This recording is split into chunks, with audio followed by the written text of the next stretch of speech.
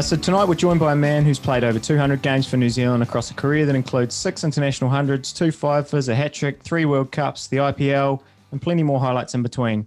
He's been following this Black Caps summer as a part of the Magic Talk radio commentary team and is currently the bowling coach for the White Ferns.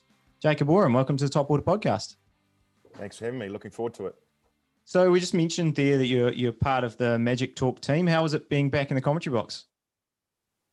Oh, I've really enjoyed it, actually. Yeah, I did some TV stuff and a couple of radio games, 6 or 8 years ago. But since retiring, this is my first real foray back into it, and I've enjoyed it, actually. And I mean, what makes it easier is the group I've got around me, but also how well the Black Caps are playing. And it obviously, you're just a glorified cheerleader when all you're doing is waxing lyrical about Kane Williamson and Cole Jameson and Henry Nichols and Tim Southey. So can't complain. It's been good to watch. Yeah, well, I mean, on to that, the Black Caps, they've won 4 from 5 T20s. They've won all of their tests, 3 of them by an innings, now ranked number 1 in test cricket in the world. I mean, as a former player, someone who's kind of around the setup, how much pride do I guess you take, from watching that? Oh, wow. Pride, yeah, I haven't really looked at it as pride. I mean, obviously, I'm proud of them as New Zealanders and what they're doing for the Black Cap, but it's probably more the fact that, I kind of know the sacrifices and the effort they're putting in. And by no means do I think we were as successful as this team. We had our patches, but these guys are so consistent. So I think, I'm just happy for them, really. And I'm sure they've got a lot of satisfaction for the amount of effort they are putting in, and they're getting the results and the rewards for it as well. So happy for those guys. All of them, but in particular the ones that I played with and spent some time with at the back end of my career. You mentioned the cheerleader piece. As a commentator, everyone's taught to be impartial and never use the words we and they. How hard is it to remain impartial when you have had that history of playing with and against some of those Black Caps players? Yeah, I remember saying we too many times when I was actually playing. So a little bit of TV stuff I'd done years ago when I was still playing, and that was, basically it was like, take the earphones off and the producers, they're saying, don't say we, please. But I also got a little bit of a rap over the knuckles for, I think it was day 4 down in Christchurch when the Black Caps won. And I said something along the lines of, in the pre-day chat interview, and I said, hopefully we get some early wickets and hopefully it's all done by tea, or something along those lines. And another one where it was like, oh, you can't sort of promote such a biased view. You can say, hopefully the Black Caps think this could happen, but you're not really allowed to be too opinionated from my individual perspective. A message for Shane Warne, perhaps, in the lessons of commentary. I mean, you can play as much of a cheerleader as you want on this chat. That's what we'll be doing, even though we've got this Aussie standing next to us. Yeah. But I guess there's been some talk about that ranking being kind of down to the fact that we play all these games at home and all that stuff. I guess my question around that is, like, is New Zealand that hard a place to come? Like, people talk about these green pitches. We've batted first in 3 of the 4 tests, I think, and still managed to put up pretty good totals. Like, what do you think it is that makes it so tricky for these teams to come, or is that just a convenient excuse?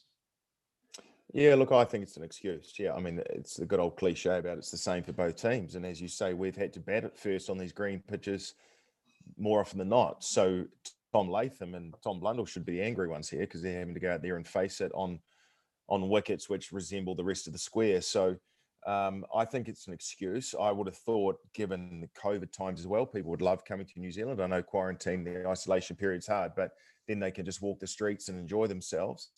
But also think you don't get any favours when you go to other parts of the world. So if there is any semblance of a home ground, home country bias, which I'm not saying there is, but if there is that perception, then I think other nations should actually have a look in the mirror, because, you go to India and you don't get too many green wickets over there, or the subcontinent full stop. And I wouldn't have thought the times I went to Australia or England, places like that, their media are more than happy to jump on you as well. So I think I think it's a bit of an excuse. And I think the bottom line is just that this Black Caps team is very good at home, especially, and very comfortable in our conditions. But I think they're a good side, and they know what they're doing in these conditions.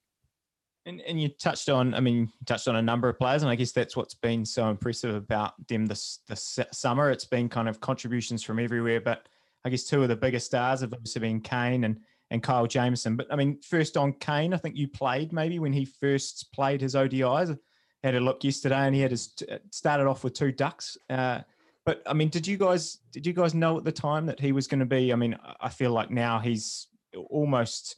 Well, I mean, people might argue from back in the day, but I feel like he's become our number 1 batsman of all time and still going. But I mean, did you guys know that at the time? Yeah, I mean, there were 2 ducks to start, and I thought he was useless because I said, "What are you doing, mate? Who picked him?" But you actually knew. Put the jokes aside, you knew what made that period like, and I can recall it actually, was how level-headed he still was. He wasn't stressed. He wasn't like crying in the corner of the shed thinking, this is too hard. Like, and I think that's the best side of Kane. I mean, he plays a hell of a back foot drive, straight drive beautifully, got good balance, such late hands, when he hits it through third man. Amazing technically and shot selection, but I think it's between his ears which sets him apart. And he's humble and he's down to earth. And he's actually a bloody hard worker as well. I found out, I didn't see, but I found out the day after he got his 200 in Christchurch, the next day's warm-ups, he was having throwdowns, and it looked like New Zealand weren't going to bat again. He'd just come off 200 and plenty. He could have not had throwdowns, but that's the way Kane is. So you could tell straight from the start. And I remember actually before he played for New Zealand, he got 100 Northern Districts, Central Districts, and I was playing in that for CD against ND, and he was 18, 19, he got 100 and just paced it so much more maturely than his years showed. So you knew from the start he was going to be special. But to answer your question as well about the best ever, you can't, I know it's hard to compare generations with generations, but just look at the stats. He's getting that far ahead. I think that tells a story. Kyle Jamieson's had a reasonable start to his international career. Physical attributes and all-round ability very similar to someone on this podcast, and it's not anyone in this room. What do you think that it is about Kyle Jamieson that's made him so successful early on in his Test career and also in his short form career as well? Excellent returns in the short form stuff. Well, I think you hit on it. Like, his physical attributes make him a weapon. He's taller than me, so I'm 198. Give or take, splitting hairs at that height. And he's one of the few guys that I feel like I'm looking up to. Wow. So he's 203, I think. So taller than me, and it's automatically you're going to get bounce. I mean, that was my major weapon, a bit of bounce and accuracy. But he's a bit quicker. He's a yard quicker than I was, or maybe not when I was younger. If I'm 143k an hour, just saying, quickest ever. That's it. Perfect. But it wasn't Kimberley, South Africa, where at altitude. So let's not get too concerned with that thin area. But yeah, I mean, he gets bounce. He's got pace.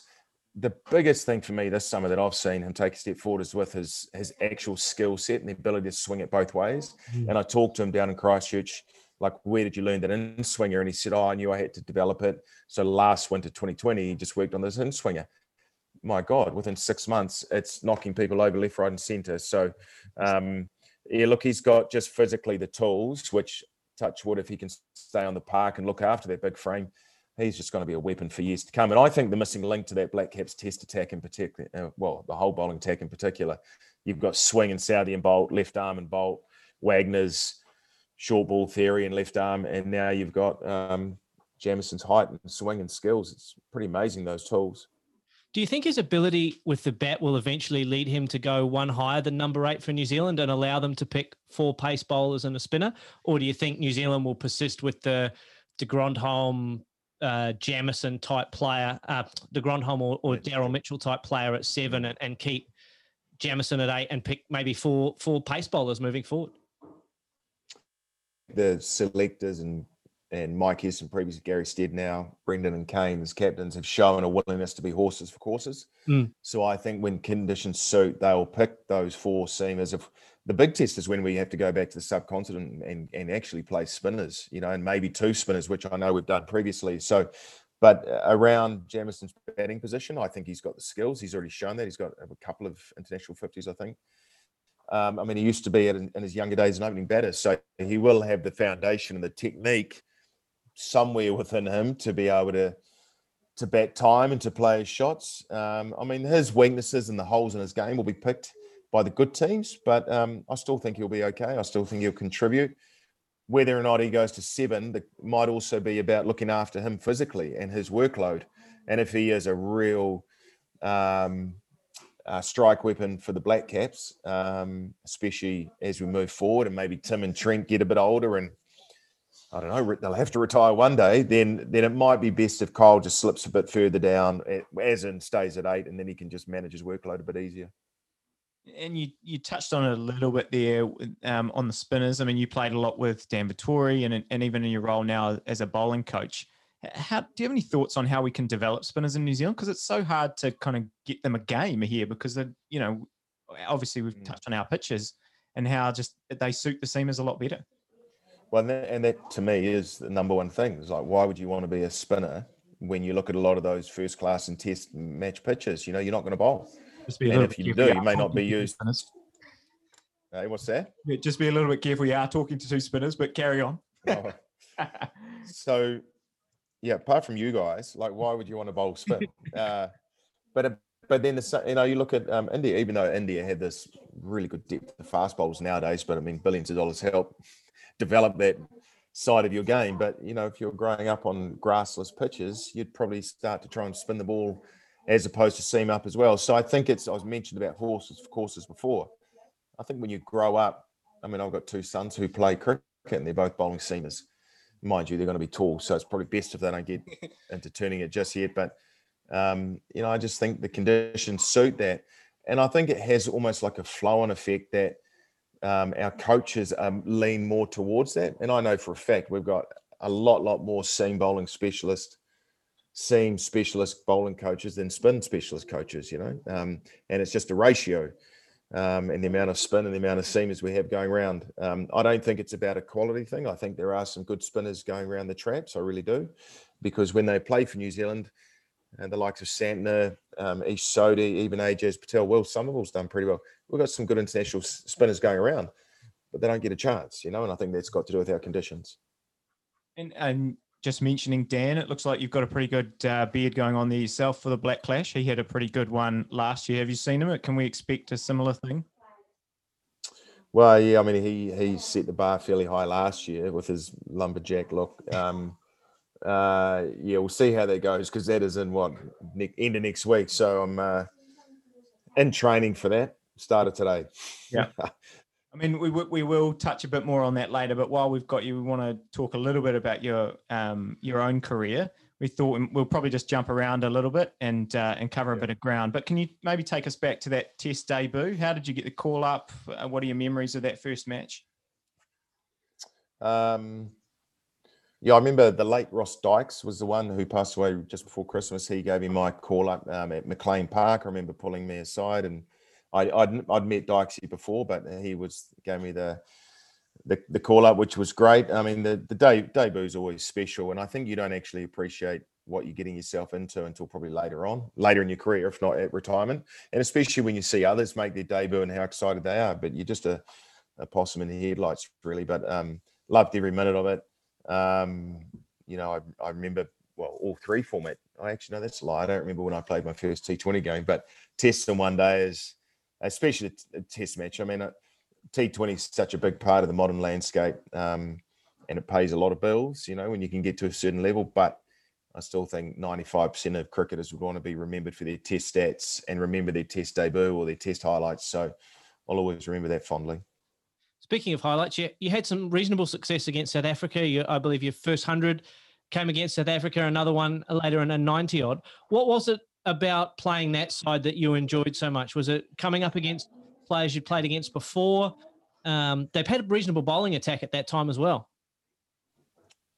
I don't know. I mean, I wouldn't say I felt like confident or comfortable against them. It's probably a better way to put it. I think I do remember that series when I got a 90 and the 100 against them. That was about 04. But I think combination of, it was the opposite to the pitches we know today in New Zealand. Like, I remember there was some flat wickets. The Eden Park drop-in was just an absolute road.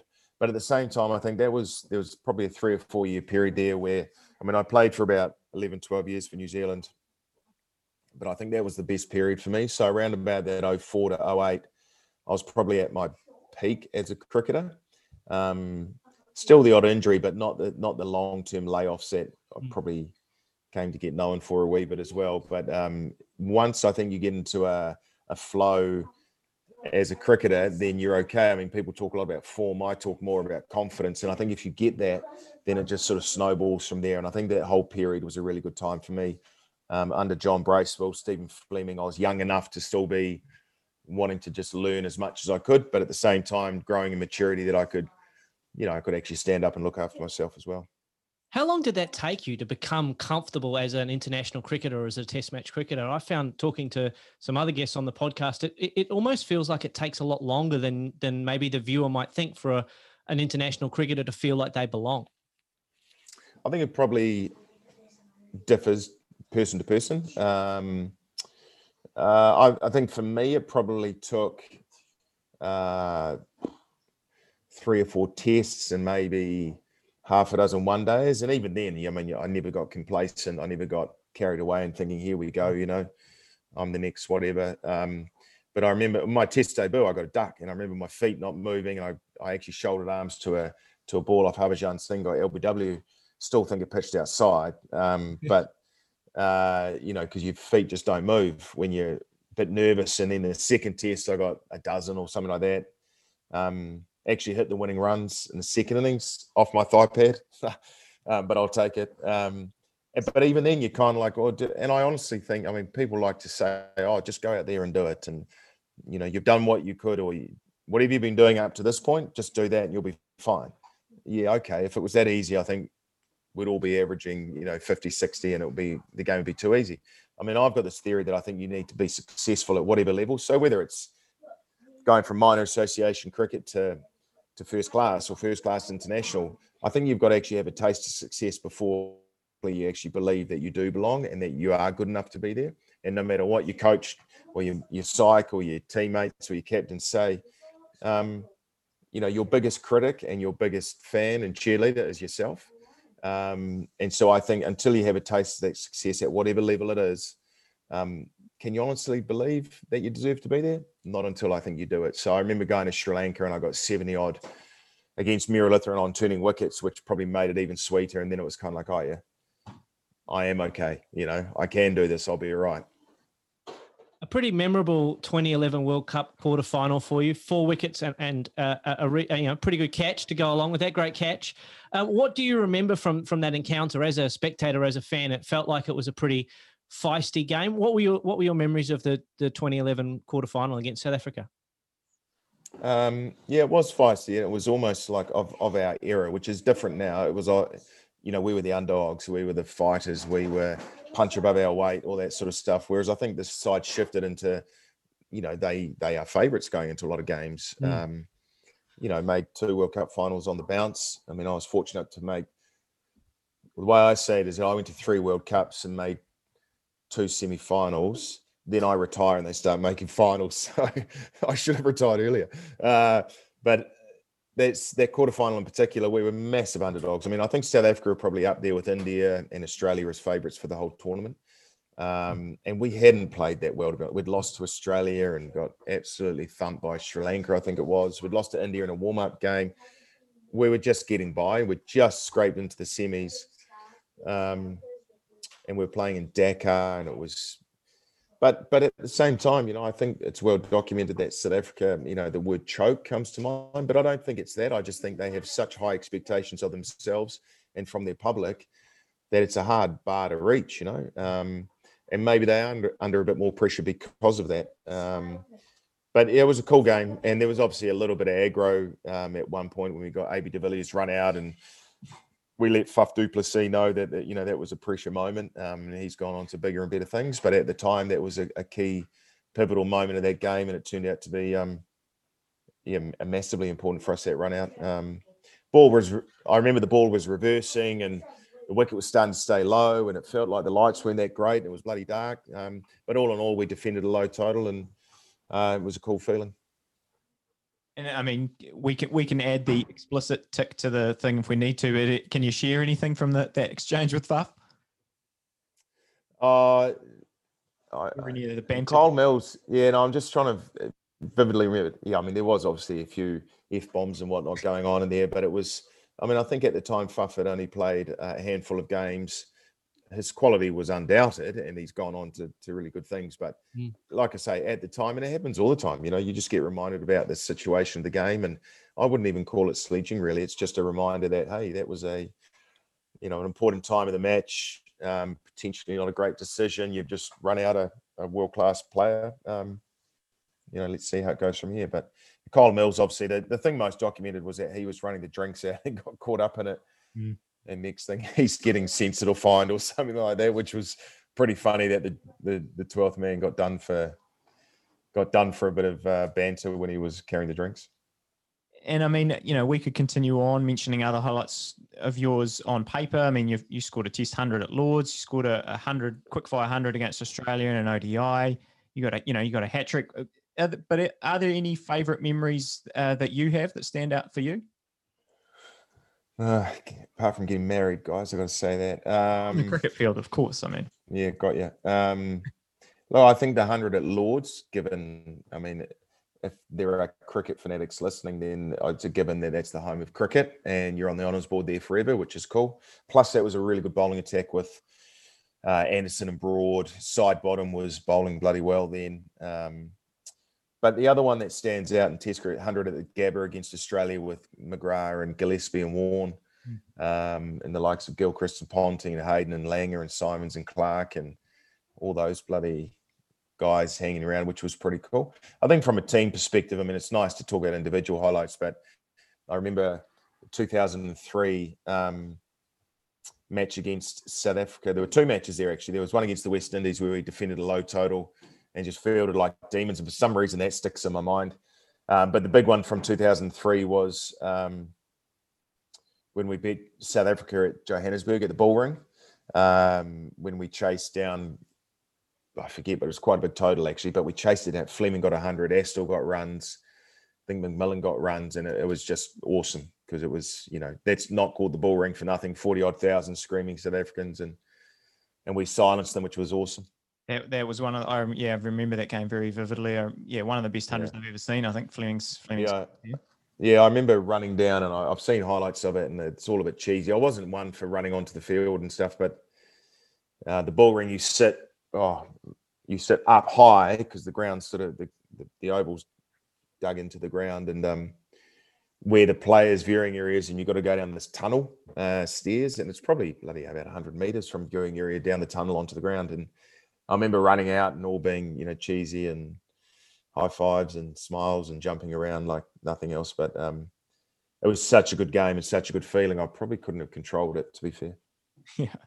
And I mean, you on the flip side, I mean, you touched on injuries before. How tough was that side of your career? And I guess probably more the comebacks and all of those kind of things. Yeah, the injury is not the problem. Not many actually really hurt. It's not like you're up all night with pain or having to take painkillers. It's more the rehab, which just becomes, and it's more of a mental burden than a physical one. So just the tedious nature of going to physiotherapy, no disrespect to all physiotherapists in the world, but just the monotony of it all and going through the rehab and rehab, are quite sort of small, quite often,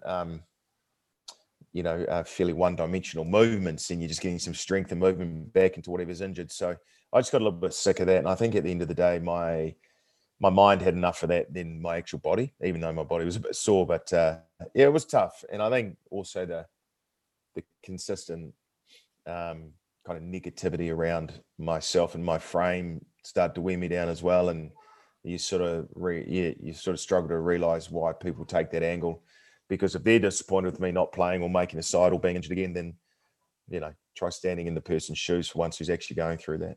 Yeah, I mean, how much do you think about that now that you're in the commentary box and making those things? Because, like you say, it seems like the mental side of, the outside noise was a big factor. Oh, and I just use the hell out of them now. Bugger, I've retired.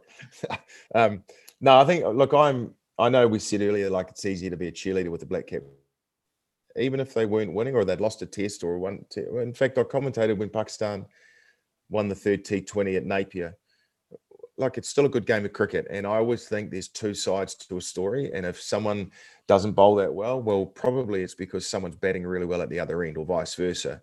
So I like to try and look at it that way. Some would just call me a little bit optimistic or maybe a little bit too positive, but that's the angle I'm trying to take of it all, because I don't think you can ever say, probably all sport, not just cricket, I don't think you'll ever see a professional athlete out there playing with a lack of effort or not trying their best. So I think it's probably the right thing to do is never question that sort of ethic or attitude that someone's bringing to the game.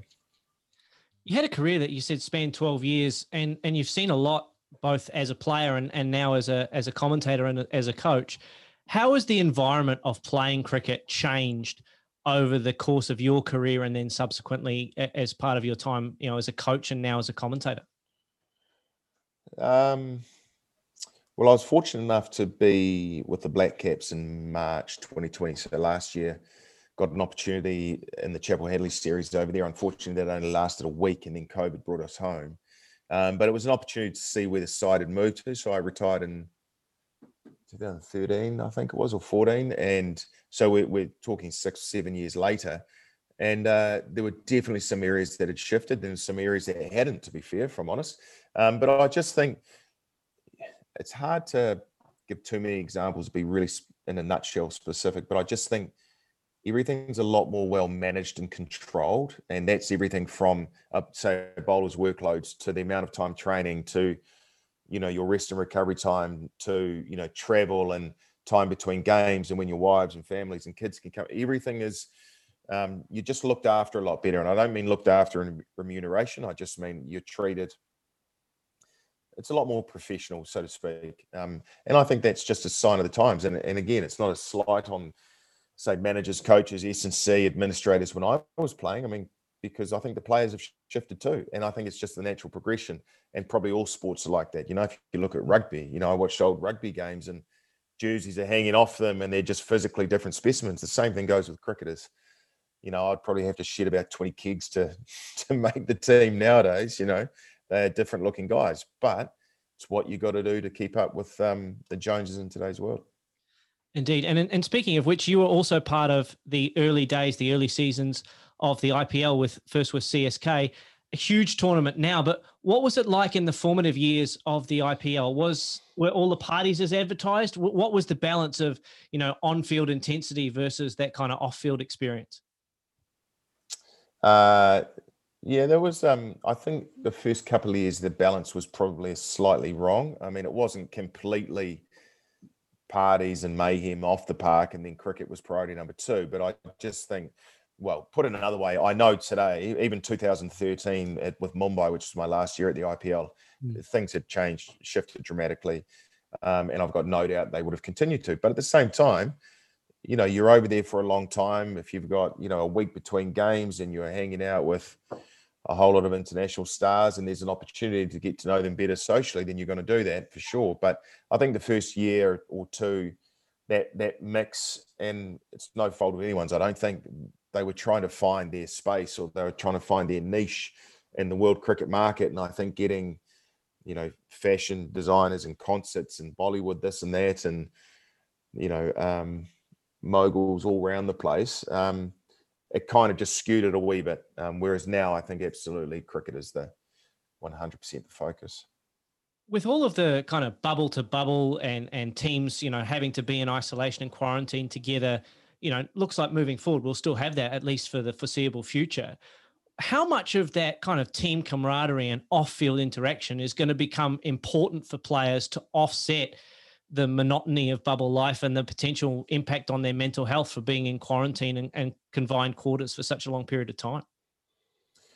Yeah, I think, look, if you only had one tour of winter and so you're only coming back into the country with your 2 weeks quarantine then, and I suppose it depends where you're going, really. I mean, I know some countries are a lot different with their regulations and protocols, but I come back to the whole management around the players and teams nowadays. And I mean, if you were coming here, there and everywhere and in quarantine every second month, then I think it would start to wear you down. And at some point you've got to be able to see your families and sleep in your own bed. But, I would like to think the player welfare is at the forefront of, I'm probably who am I kidding? It's probably commercialization is the forefront, but player welfare has got to be up there as well. And players will be rested, they'll be rotated if need be. But I would hope. God, I don't know. I'm hoping not on it for too much longer. With the vaccination and changes, but let's wait and see. But all I can say is from my experiences with the White Ferns, and also some chat with some of the Black Caps guys, is there are plans in place to ensure that it's not just to go overseas, come back, do quarantine, have a week at home, do it all again, and it's hard work. So you've just got to make sure that players' welfare is looked after. And I mean, you mentioned just now your White Ferns bowling coach role. I mean, was coaching something you always thought about getting into? Yeah, I always had an interest in it. I mean, I think, I played professionally, first class or international for 17 years, and it kind of felt like, I know it is kind of cliche to play cricket and then either commentate or coach. But for me, I knew it was part of what I wanted to do, to stay involved in the game. At the same time, I didn't want to. So I've tried to get some experience away from cricket as well. I've had various jobs. I've been actually an employee at Massey for about 4 or 5 years at Massey University. So tried to get some other experience in my life to find balance and kind of cross over some skills that I learned in that world into my cricket life and vice versa. So I've been fortunate enough for Massey University to give me that opportunity. But the coaching thing in particular, I think it would have been remiss if not looked down that path, considering that A, I was very interested in coaching, but also B, like I said, I've done 17 years of cricket, and it was kind of like going to university and getting your degree and your master's, your honours, your PhD, because of the time I'd invested into the game, and there was, I needed to use that knowledge and experience. That's a good point. I've never heard anyone describe it like that, but you're right. It is like going to your cricketing school, isn't it? But I mean, on the White Ferns squad, I mean, how do you feel like you're all going at the moment? Obviously, building towards the World Cup next year. Is there any more cricket even on the horizon planned for the summer? Yeah, hopefully.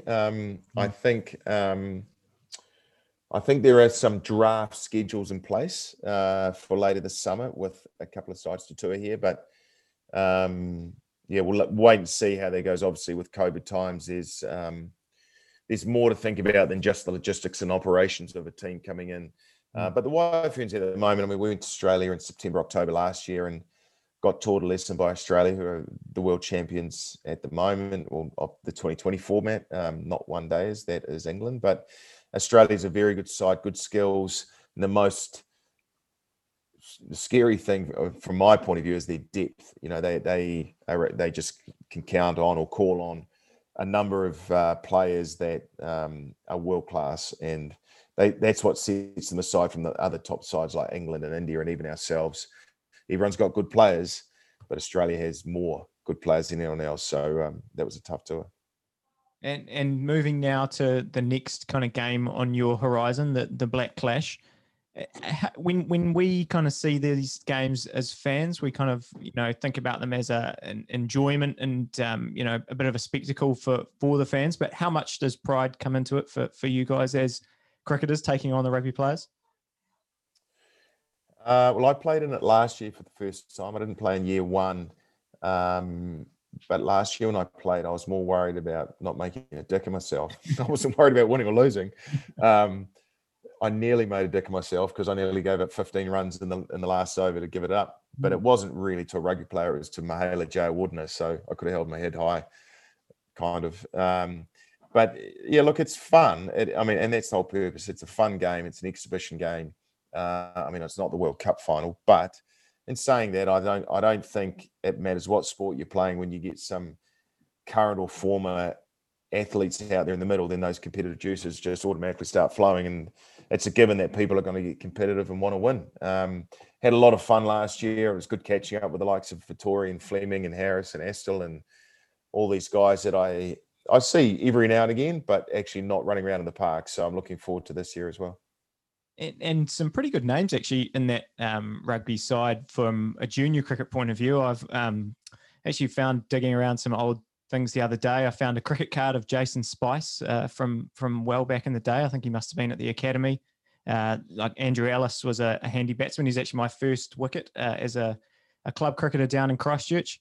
And there's Geordie Barrett. Obviously, people talk about his cricketing. Israel Dagg. Did you ever come in contact with Israel Dagg when he was a youngster coming through CD stuff? No, I was probably, how old would he be?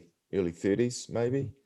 I'm a lot older than that. So no, but I'm well aware of his, the story about him hitting 140K or something like that. Yeah. He didn't look 140K last year at Napier, but he's had 20 years of pushing weights in the gym since that was recorded. So, but the one to look out for is Geordie Barrett, who this must have been about 2016, something like that. 2017, I was assistant coach with the Central Stags, and Geordie had just left school, and he had played for CD under-19s and had done really well. And I think he was non-travelling reserve with New Zealand under-19 seam bowler. And we were playing over at Pukekura Park, and obviously he's a Taranaki boy, and he had come down we'd had a few injuries and whatnot. Not me, I was assistant coach, but he came down and he was 12th man for us for a few games. So we had Geordie Barrett carrying the drinks for a few games. So I reminded him about that last year when we played, but he still had a bit of pace. And I think he still plays a bit of club cricket. So anyway, he's one loss to cricket because he actually had some good skills. Stuart talks in almost reverential terms every time Hagley Park is discussed on the podcast. Under lights this year, as I understand it, at Hagley Park this year. Do you think that's going to be an advantage for the cricket guys, having probably played cricket under lights before, or do you reckon it's going to cause some problems all round? No one would have played under those lights, and sometimes it's funny. Like not all lights are lights, you know. There's always little idiosyncrasies, no matter what ground it is, the height of the towers, the angle of the lights, you know, the strength of them. I don't know, the lux or whatever it's called. So yeah, I mean, it'd be interesting, but yeah, you probably think cricketers would have the upper hand in terms of catching a ball coming out of a black sky. But mind you, rugby guys play at night as well. But it'll be good to play at Hagley. I never played on that myself. I played on the old Hagley Park when the squares, Stu, if you know Hagley, then it was all spread out before the actual oval was there with the banks. So I have played at Hagley Park, but not Hagley Oval. So I'm looking forward to it. What are your memories of that? As Baldy said, I spent a lot of time on Hagley 3 for cricket in there. They actually played some max cricket on whichever the one. If you're sitting in the Players Pavilion in the current Hagley Oval and you're looking diagonally across whatever that club rooms is over towards that side, is that Riccarton? I don't know. Yeah. Depends which way. Yeah. Anyway, I don't know. One of those ones there, they played a whole lot of cricket max games. So this is going back, God, a long time, 20 years. And actually more than that, 25 years. And so I played on there, and then some underage cricket or something, I don't know. But it's a great park now. I mean, being down there last week, that oval, and we had good weather for most of it, really good crowds. The pitch is unbelievable. I hope it slows up a bit considering, or compared to what we got in that test match, but should be good. And from the Super Smash I saw last night and today as well, they've been well supported. So I hope that remains the same. Yeah, look, I could talk about Hagley for a long time, but before we let you go, prediction, are you guys going to take it out again? That cricket side does look very strong. A lot of impressive names on the list there. Well, you'd hope so. You'd hope a cricket team takes out the cricket match, but year one, it didn't work out their way. And to be fair, we nearly lost last year. So well, I think that's the beauty of it, is that it sounds like it's an easy one for cricket, but you know, it seems like us cricketers are a lot older than the rugby boys, and their X Factor players always front up. But it should be good actually, and I'll throw a couple of plugs in there. It starts TV1 next Friday, 6:30 p.m. And I know that tickets are still available at blackclash.co.nz. So if you're around, it'll be a hell of a game with some big names, rugby and cricket. So it'll be good fun. Yeah, absolutely. Everyone should, everyone down the Christchurch area should get involved. Everyone's always about signing autographs and things, and it'd be fantastic. Yeah. So thanks very much for joining us, Jacob. It's been a pleasure chatting to you on the Top Order podcast. All good. No worries. Thanks for having me.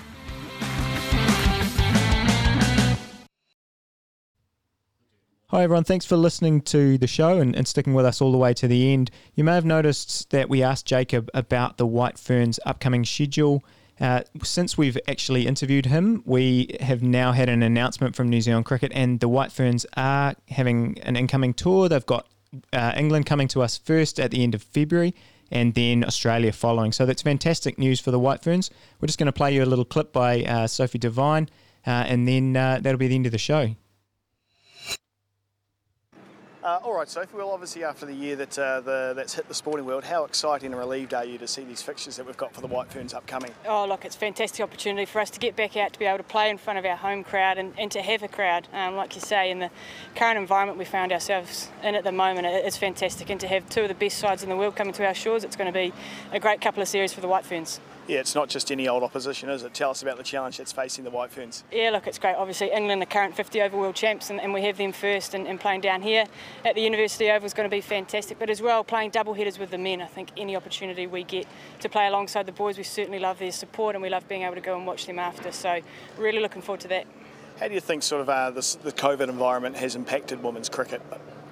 Oh, look, I think unfortunately it's had quite a big impact. I think we've seen a lot of countries haven't been able to play any cricket since the T20 World Cup early last year, which is a shame. I think here in New Zealand we're so fortunate. Obviously, the Dream 11 Super Smash has been fantastic, the HBJ Shield, all the men's cricket. I think sometimes you do forget about, the situation going on around the world. So, look, fantastic to see that we've got, some massive cricket games coming up for us.